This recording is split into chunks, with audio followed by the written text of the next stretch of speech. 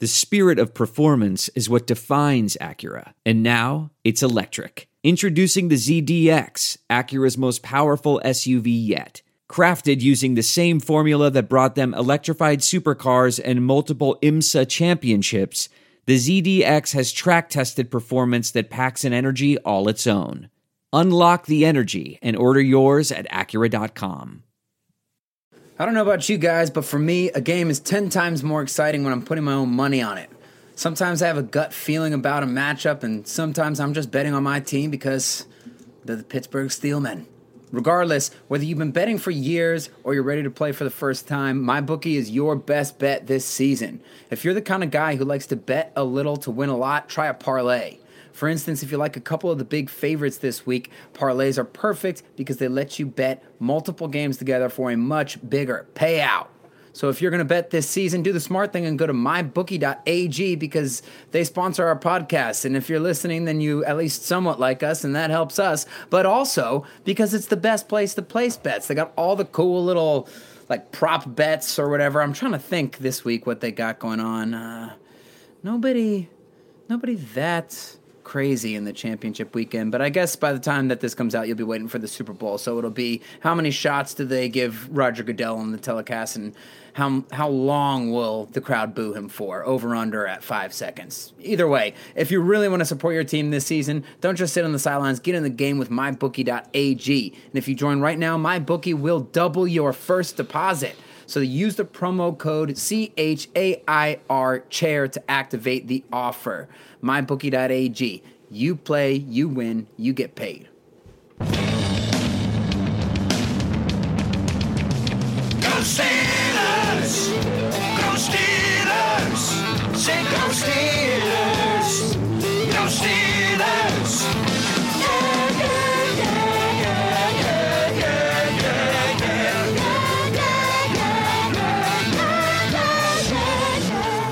Championship weekend. Titans versus the Chiefs, 49ers versus the Packers. And we sit here trying to muster enough interest in one of these games to justify watching them and thus avoiding cleaning out the laundry room for the second time this year. Welcome to the Steelers Outpost Podcast, a proud member of the Armchair All-Americans Network. It is January 19th, 2020. This is Tom coming to you from Sawdust Studios in Washington, D.C. And check up. This is Tom. This is Tom coming to you from Sawdust Studios at the This is Tom coming to you from the Sawdust Studios at the Washington D.C. Outpost, and Nick joins me from the Houston Outpost. It took me 3 times to come say that correctly, and you I'm got your son's name wrong. What did I call you? Janik. You're the one who named me.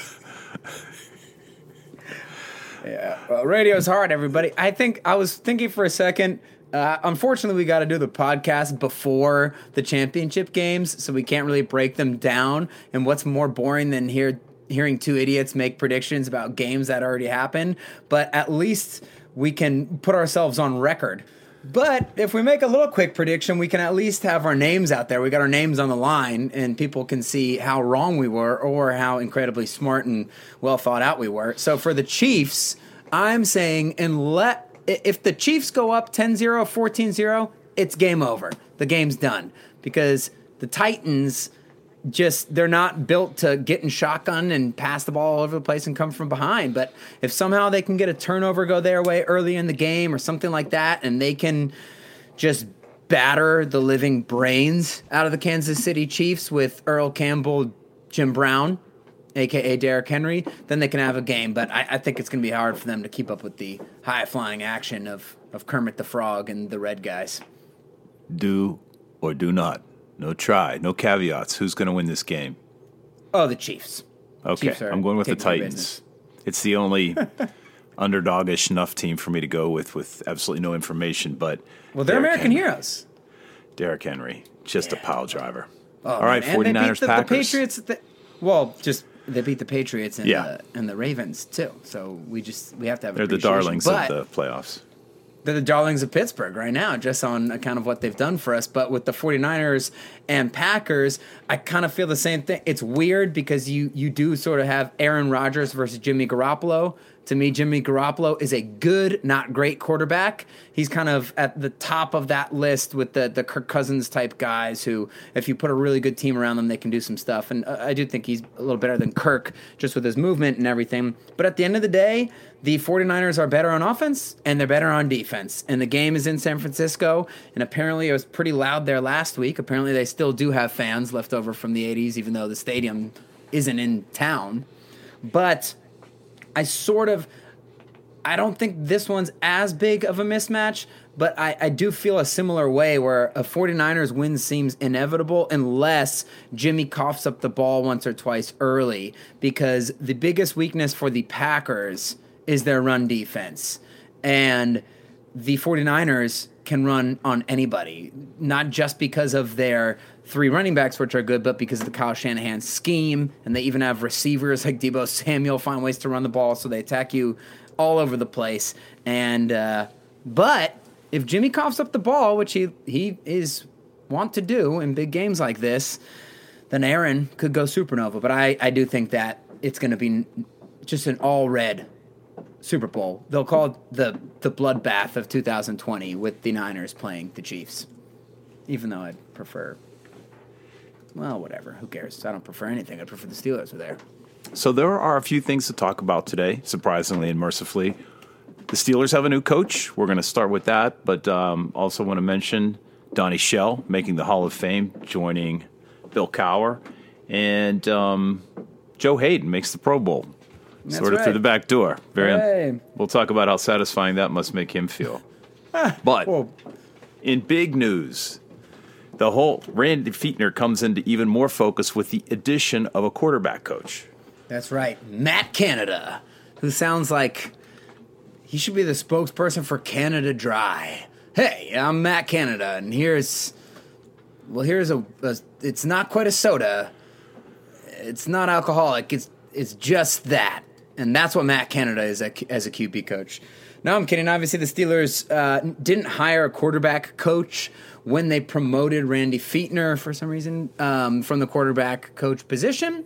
So basically, the guy's primary function is to come in and be a quarterback coach. I think there were one of only like 3 teams that didn't actually have one, and we saw how well that worked out with Duck and Mason this past year. But Canada had some success at Pitt. He was just recently at University of Maryland. And here's my overarching thought, that this guy, he's getting brought in, yes, to coach the quarterbacks. They need to fill that vacancy. Some people, I feel like, have this wishful thinking that he's going to be like a phantom offensive coordinator, and they didn't want to fire or demote Randy, but really that's what this is. I do not think that's what this is. I think the Steelers are just looking to get more ideas in the building, more ideas in the meeting room, similar to what they did last year when they hired Terrell Austin, the former Bengals defensive coordinator, as a defensive assistant coach and secondaries coach, where it looked like over the course of this past season, there was like a democratization of how the defense was run. Apparently, Mike Tomlin called a lot more of the plays than he had in the past.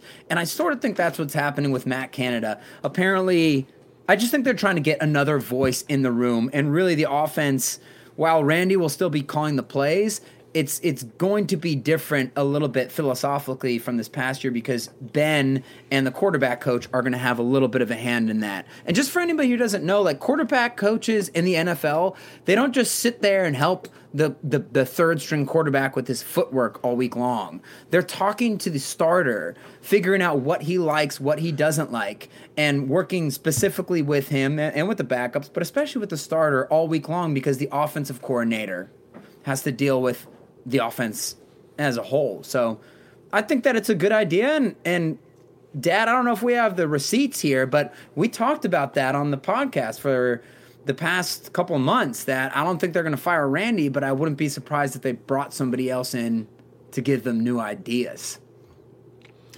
Yeah, everybody, a lot of people were thinking where Randy was on the hot seat. I mean, the Steelers don't cut bait that quickly. Yeah. And there are a million excuses you could give Randy. I mean, you've been talking week after week about his lack of play call acumen. I wonder if this is Randy retains his position because of Ben or because he's doing a better job than we actually can see from the outside. But I'm just mystified why we went last year without a linebacker coach, because if you remember, Butler was also served not only a defensive coordinator but the linebackers coach. Right. And Randy was quarterback coach and offensive coordinator. You know what? I was trying to see how much these guys cost. I mean, is cost actually an impediment to hiring assistant coaches? I think they make $200,000 to $300,000 on a $200 million. Well, I guess it's a separate budget, but seems like a pittance to save. Why wouldn't you have that covered by an assistant coach? Yeah, that is weird. Maybe so. To address the first thing you were talking about Randy sticking around, I think we've all kind of figured a couple things. Number one, they're not going to want to change the offensive coordinator this late in Ben's career. They're putting all the marbles into the center of the table for Ben's last few years, as you saw when they traded for Minka. And they also know that Ben likes Fichtner. And whether Steelers fans like it or not, the Steelers' offense was very good Fichtner's first year coordinating. And no, they don't have Antonio Brown anymore, and that was a huge help for that year. But it seems like if Ben is there, then they should be able to tread water, hopefully, because I think that they do have a lot of other talent if they can get another game breaker and get the running back situation sort of ironed out. To answer your second question, yeah, it's weird. I think they're like bottom 3 in the league in terms of the number of assistant coaches the Steelers have on staff, but maybe Keith Butler being the linebackers coach does sort of speak to that democratization process of like, hey, you don't have as much to do planning the defense, so you have some more time on your hands with the linebackers.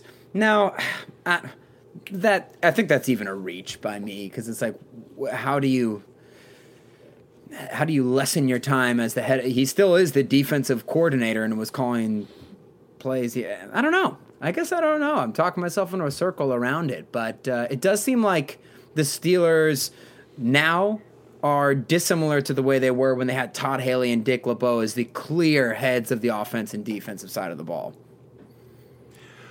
Well, also to go back to Randy's performance this year, so I'm just looking at his bio on the Steelers.com, where the Steelers led last year in red zone touchdown efficiency in one category. And look what's happened to Keith Butler. The first year, yeah. First year, sorry. They were last this year. Yeah, you know what? How much, and this is impossible, I think, to know, how much is it due to the talent on the field, losing Ben, bad calls aside? Yeah, of course. And look at Keith Butler. He rocketed from the bottom to the top in a year. Well, I think the answer is the same thing a wise man once said. If you ain't first, you're last. And apparently for the Steelmen, it's literal. If they're not first, they're last, baby. But couldn't be 15th? Nope. Yep. You can't 5th, 6th. Hell. Can't. First, you're last. No, my point is just that, the talent, as you've all also argued time and time again, there's so many factors. Yeah, and we can look and see whether Randy is running the ball at 2nd and 9 or not, but having Ben on the field, having Minka on the field, all those make a world of difference. Of course, and we've had the discussion so many times, but it keeps popping up on Twitter, so I think we have to keep talking about it. But that also doesn't excuse, that doesn't just give the coordinator a clean slate of like, oh, well, he had no chance for the team to be good because they didn't have Ben. They had other people. They have a good veteran offensive line, and whether people out there trying to say that the offensive line regressed tremendously, they didn't.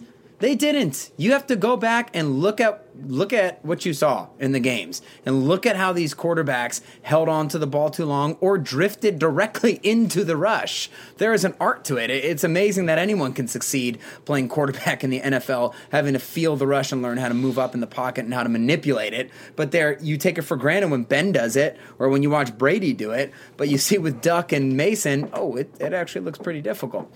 And it's like, your Butler example is good because when Fichtner had Ben, Antonio, that line, Juju, and Vance and Connor healthy the whole year, it was a good offense. Was it the best offense in the league? No, but it was probably a top 10 offense, I would think. And then Butler, I have gotten to the point where it's like you definitely got to give them credit for the defense. But it's like when P. Butch would ask me, resident Jets fan, like, how did the Steelers defense get good overnight? Because they were bad the year prior, giving up 3rd and 19 to the Saints in a de facto playoff game or whatever it was. And I told him, it wasn't overnight. It's because they have 11 first-round picks playing on the defensive side of the ball. And so it sort of is like, how many coaches in the NFL would be able to coach a defense with that much talent? Like, I think a lot of people could, and maybe some people would do worse. Maybe some people would do better, but I think people have to accept that the issues with the coordinator, with the offenses and the defense, are a combination of the talent and the coaching. Not one or the other. I was just looking at some of your notes about Matt Canada and his tendencies. He was looking at one article, and it describes him as having a fascination with pre-snap motion. One of the things you've been highlighting. Yeah, we're being, sort of broad in general, just talking about the pre-snap motion. But I wanted to look at one thing that a lot of people have been talking about online. Nick Fairbaugh did some research on that. Alex Scazzora did some research on Canada's use of pre-snap motion and just times in the past where he has talked about pre-snap motion. And I, throughout the course of the year, the way we talked about Randy Fichtner and said, like, hey, listen, he has terrible talent when you're talking about the offense having to go through these quarterbacks. Now, keep in mind, Mason Rudolph is not supposed to be terrible talent. He's a 3rd-round draft pick who the Steelers either lied or terrified me by saying they had a 1st-round grade on him. So he was worse than Duck most of the time, or they're basically evenly bad. So I don't know how much of a pass I can give them on that when there's teams with like the Carolina Panthers who had a better ranked offense with undrafted rookie free agent 3rd-string quarterback Kyle Allen, and it's like, they had Christian McCaffrey. Yeah, well, the Steelers have a better line and better receivers.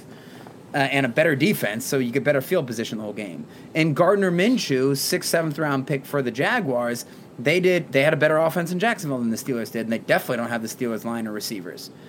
But when we talk about Randy Fichtner, why he's bad on top of the talent not being there, it's because the offense is predictable in certain down and distance situations. He just had complete aneurysms in the red zone running quarterback sweeps with Duck, or wildcat formation with 2 guys who have never taken a snap in the wildcat with, I guess it was Deontay and James Conner.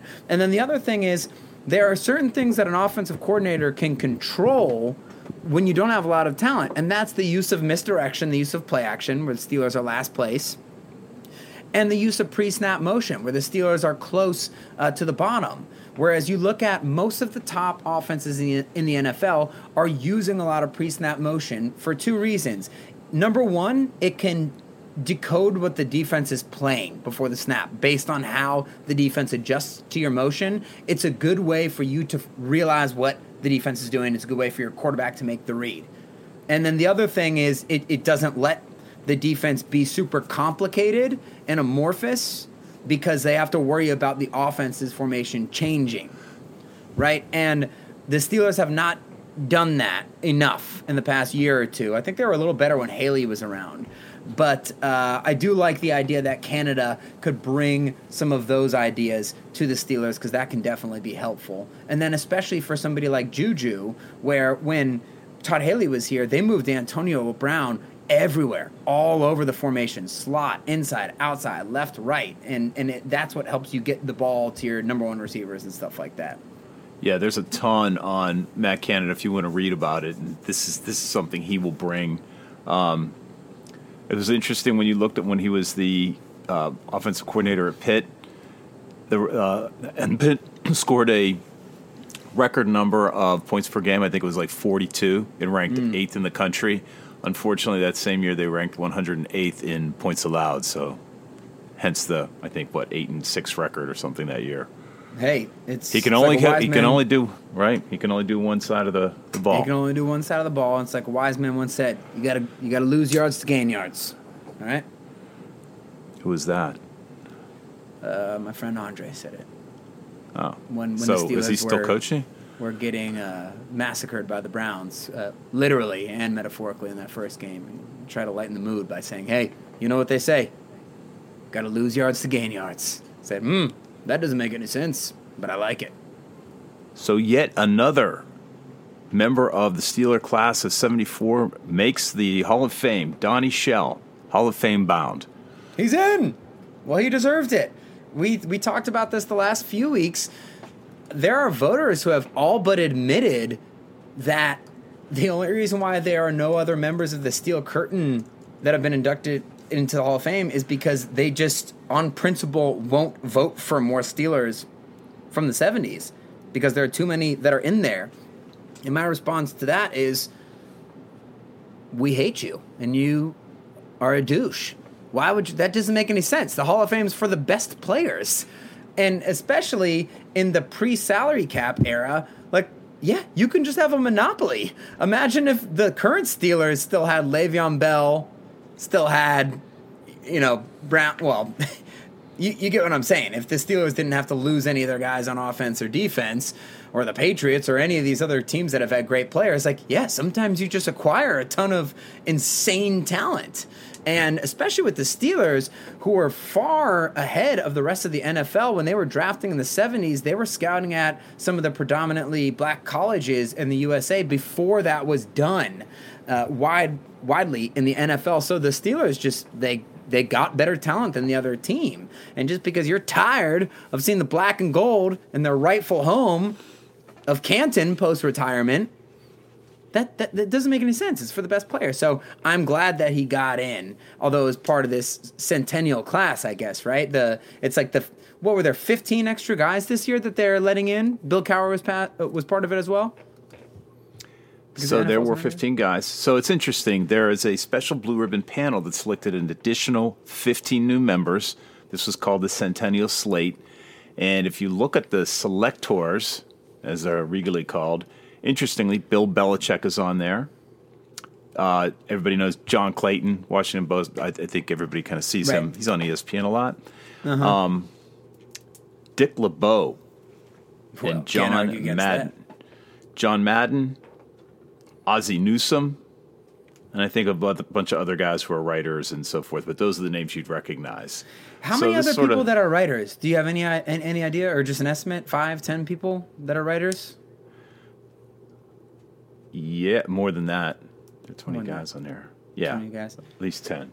Okay, so you and I were talking about this beforehand, because Mike Florio on Pro Football Talk has kind of talked about this centennial class, the what did you call them, the centennial slate. Yeah. He's kind of talked about it being a little tainted, and I think he has a point, because a lot of these guys, number one, they're not being selected by the regular Hall of Fame committee, right? Like you just said, it's a special panel. But we'll put a bookmark on that. We'll get right back to that, okay?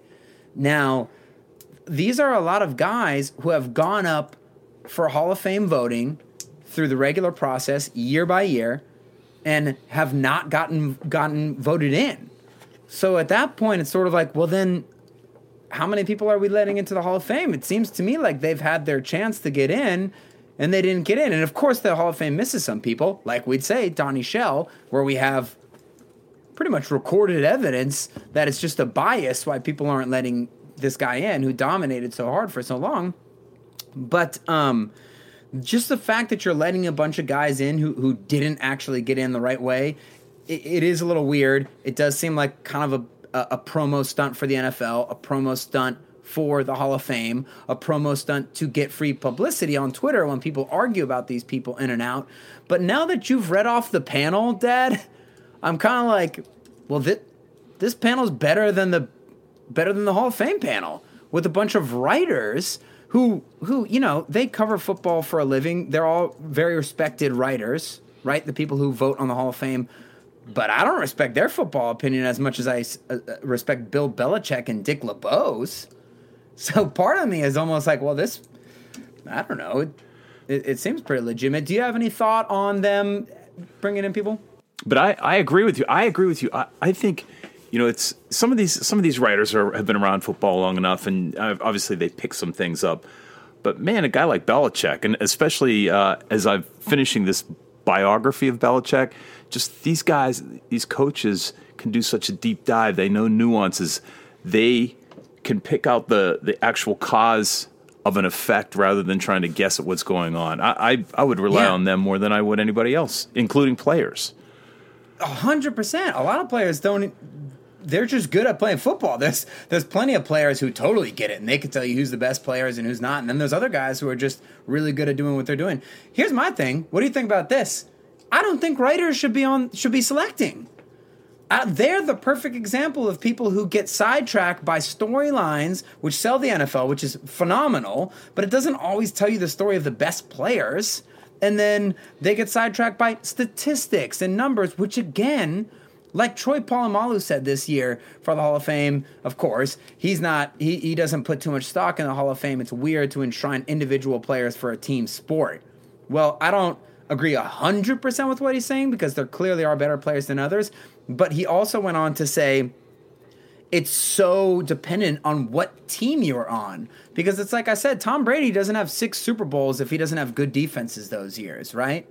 Like Jerry Rice isn't by far the number one receiver in every major category if he doesn't have Steve Young, Joe Montana, and Bill Walsh, right? I don't think... why is the Hall of Fame selection not just strictly coaches? What do you think that they should have anybody besides coaches? These are the guys who can break down the film and look at and like you said, give a why for success, not just a view from 10,000 feet. Look, yes, but it depends on how you set the criterion for getting to the Hall of Fame. You and I were talking about this last week. Is it like a meteoric rise and the best for 3 years, or is it somebody who has a sustained, has a sustained career? Is it somebody who's statistically superior, that thereby sidelining some guys who are on bad teams? I mean, it all depends. But my preference would be to have a coach who can identify superior players. Yeah. In light, even accounting for the environment. You're on Cincinnati or you're on the 49ers, and I can normalize that performance based on the talent around you.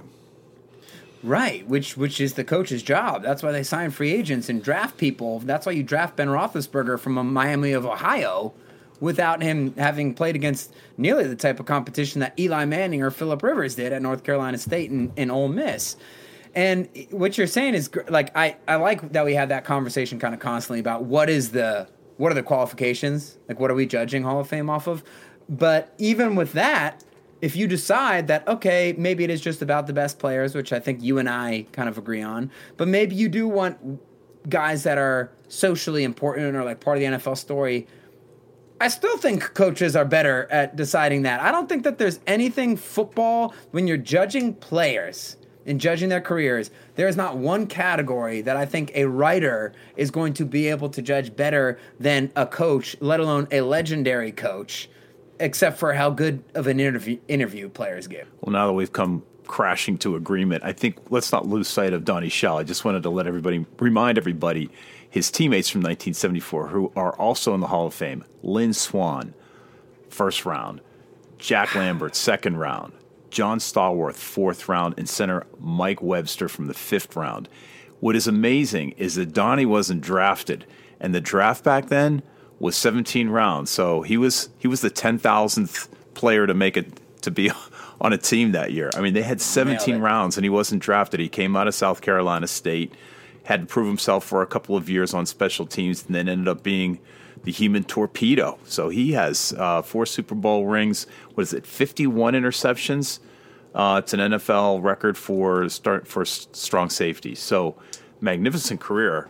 And could you imagine what he was like coming out of South Carolina State? Wait, did he go to South Carolina State? Yeah. That's amazing. Didn't even know they had a school. Like Javon Hargrave and last year's Defensive Rookie of the Year, Darius Leonard. So they seem to just get these sort of mid-late round guys every once in a while. South Carolina State. Looks like we got to circle the wagon. So you said 51 total interceptions, right? I think so, yeah. Okay, so Troy had 32, and we all know that he's a first ballot. So that's a lot of interceptions. And by the way, people only threw the ball 14 times a game back in that time. Right. And I understand there's an argument to be like, yeah, you'd probably make more interceptions if you had the Jacks and Mean Joe and L.C. Greenwood and everybody, in front of you hurrying the quarterback and making those throws. And there's 100%, that's a totally legitimate argument to make. But 51, that is a crap load. Where does that rank all time, I wonder? Well, why don't you talk about Joe Hayden while I try to look up? That's teamwork. Yeah. That's how we co-host. Well, Joe Hayden got elected to... Yes, so Joe Hayden, beloved Pittsburgh Steeler, gets elected to the Pro Bowl. You got to feel good for him because as bullcrap as the Pro Bowl is sometimes, people get elected due to a popularity contest. I mean, we've even seen Villanueva get elected to the Pro Bowl, Pouncey this year. Guys who we love, who have played at Pro Bowl levels, obviously Pouncey in years past, but who we can admit maybe they're not, one of the 2 or 3 best guys at their position at this point, but we'll take it because they're awesome. But then you see other people, whoever it is, quarterbacks and stuff. Pro Bowl is a popularity contest. That's what I'm trying to say. But still, at the end of the day, when you get to this Hall of Fame selection committee, and when Joe Hayden's up for the Hall of Fame, which I'm not saying he's going to be up for the Hall of Fame, but if for a player like him, there's not going to be a blue ribbon panel on a centennial slate. People are going to look down at your accolades. And the writers, like you and I said, they don't correlate in that the Pro Bowl doesn't mean as much. They say, well, look, he made 7 Pro Bowls. And they're the same guys who will talk about the Pro Bowl while a player is getting elected and say, it's actually bull crap. It's a popularity contest. We really care about all pros. But then they'll be voting for the Hall of Fame and they'll say, well, the guy made 7 Pro Bowls. Or like, oh, Ben's only made 2, 3 Pro Bowls or whatever it is. And there's no asterisk, by the way, for Pro Bowl players who make it as an alternate, which we know it's not real. Right, Juju and Connor made it last year. I think they actually deserve to make it on the first time, but we talked about this last year. It's like there were other guys who made it above them where I can't definitively say that Juju or Connor should have beat them out. It's just that, they're Pro Bowl-esque deserving players. Same with Joe Hayden for this year. He had an awesome year. I think it was his best year as a Steeler. I mean, 5 interceptions, all of them pretty nice. So that's good for him. There's not going to be an asterisk. It's just another Pro Bowl for Joe Hayden and for a guy who's had a really great career so far, and hopefully it continues on for the Steelman here in the future because, he's getting towards the end of the rope, but you go and you have your best year at 46 or whatever he is right now. He's probably only like 30, right? That's 30. Encouraging for the Steelers. Did you ever find the total interceptions leaders? He is tied for number 32. The all-time interception record is 81 by Paul Krause, and he set that record from 1964 to 1979. And as you pointed out, they were probably throwing 14 times a season. So he was sucking in everything that went past the line of scrimmage.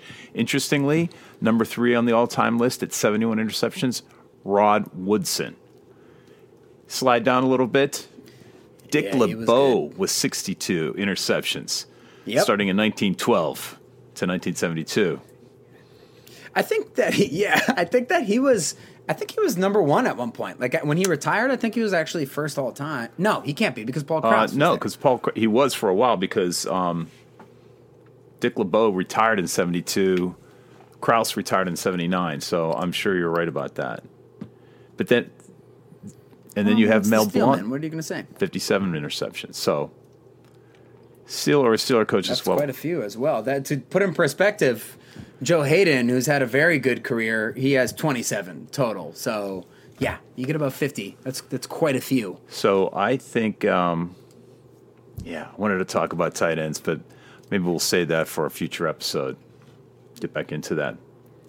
Yeah, we'll get into it. Thaddeus Moss, Randy Moss's son, championship winner with LSU. Yeah, he declared for the draft. A lot of people are ranking him as the number 1 tight end, and some people say he's going later, 3rd, 4th, 5th round or something. But either way, he's a popular choice for the Steelers. There's already some buzz about him, and honestly, sometimes, year after year, sometimes we hear this buzz very early and it ends up happening, like in the case of TJ Watt or whatever it is. But you're right, we'll get into that stuff a little bit later. But he did declare this week, and so Steelers fans are going to have his name circled. So I think that covers the itinerary for today. Hey, hit us up on Twitter at Steelers Outpost. Shoot us an email at SteelersOutpost@gmail.com. Thanks for listening. Until next week, go Steelers. Okay, bye-bye.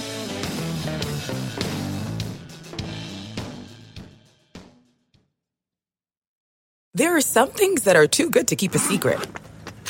Like how your Amex Platinum card helps you have the perfect trip.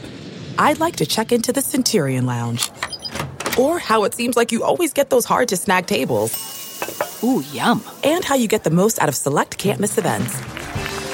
With access to the Centurion Lounge, Resi Priority Notified, and Amex card member benefits at select events, you'll have to share. That's the powerful backing of American Express. Terms apply. Learn more at americanexpress.com/withAmex.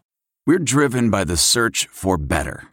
But when it comes to hiring, the best way to search for a candidate isn't to search at all. Don't search. Match. With Indeed. Leveraging over 140 million qualifications and preferences every day, Indeed's matching engine is constantly learning from your preferences. So the more you use Indeed, the better it gets. And listeners of this show will get a $75 sponsored job credit to get your jobs more visibility at Indeed.com/match. Just go to Indeed.com/match right now and support our show by saying you heard about Indeed on this podcast. Indeed.com/match. Terms and conditions apply. Need to hire? You need Indeed.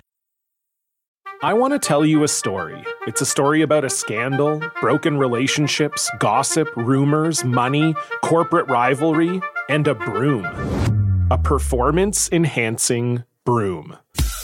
My name is John Cullen. I'm a comedian, podcaster, and for 20 years, I was a semi-professional curler. And I want to tell you the story about how a single broom almost imploded the 500-year-old sport of curling. We felt like we were bringing a knife to a gunfight. It's the story of a superstar and his fall from grace. I was being dragged through the mud. It's the story of two brother entrepreneurs with a dream. I said, that's great news. It's a story of intrigue. I still don't understand why we want to keep his name secret. The full story has never been told, so I'm going to tell it. Broomgate, how a broom almost killed curling. It was a year I'd like to forget. To listen to Broomgate, search for Broomgate in your favorite podcast app. That's all one word, Broomgate. What makes a life a good one? Is it the adventure you have? Or the friends you find along the way? Maybe it's pursuing your passion while striving to protect, defend, and save what you believe in every single day. So, what makes a life a good one? In the Coast Guard, we think it's all of the above and more, but you'll have to find out for yourself. Visit gocoastguard.com to learn more.